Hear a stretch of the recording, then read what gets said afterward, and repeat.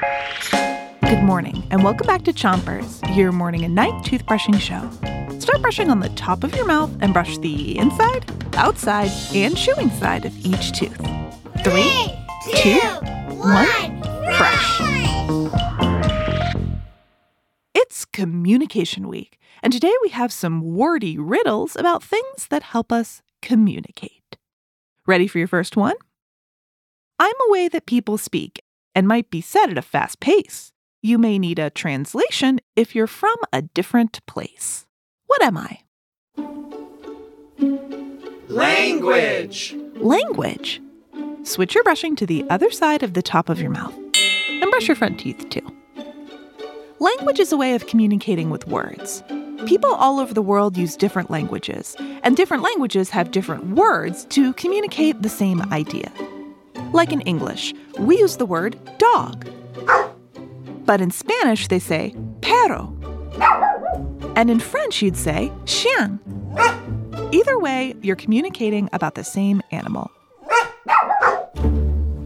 Switch your brushing to the bottom of your mouth. And spit if you need to. Ready for your next riddle?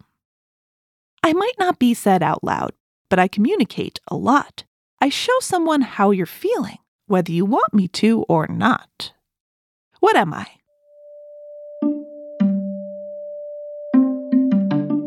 Body language.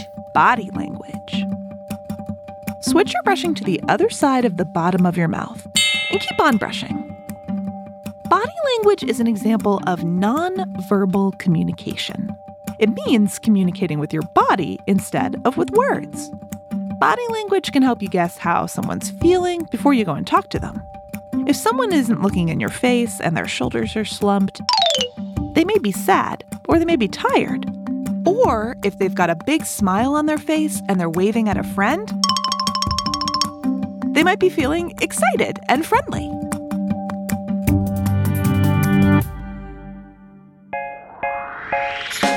That's all for Chompers this morning, but we'll be back tonight. Until then, 3, 2, 1, spit.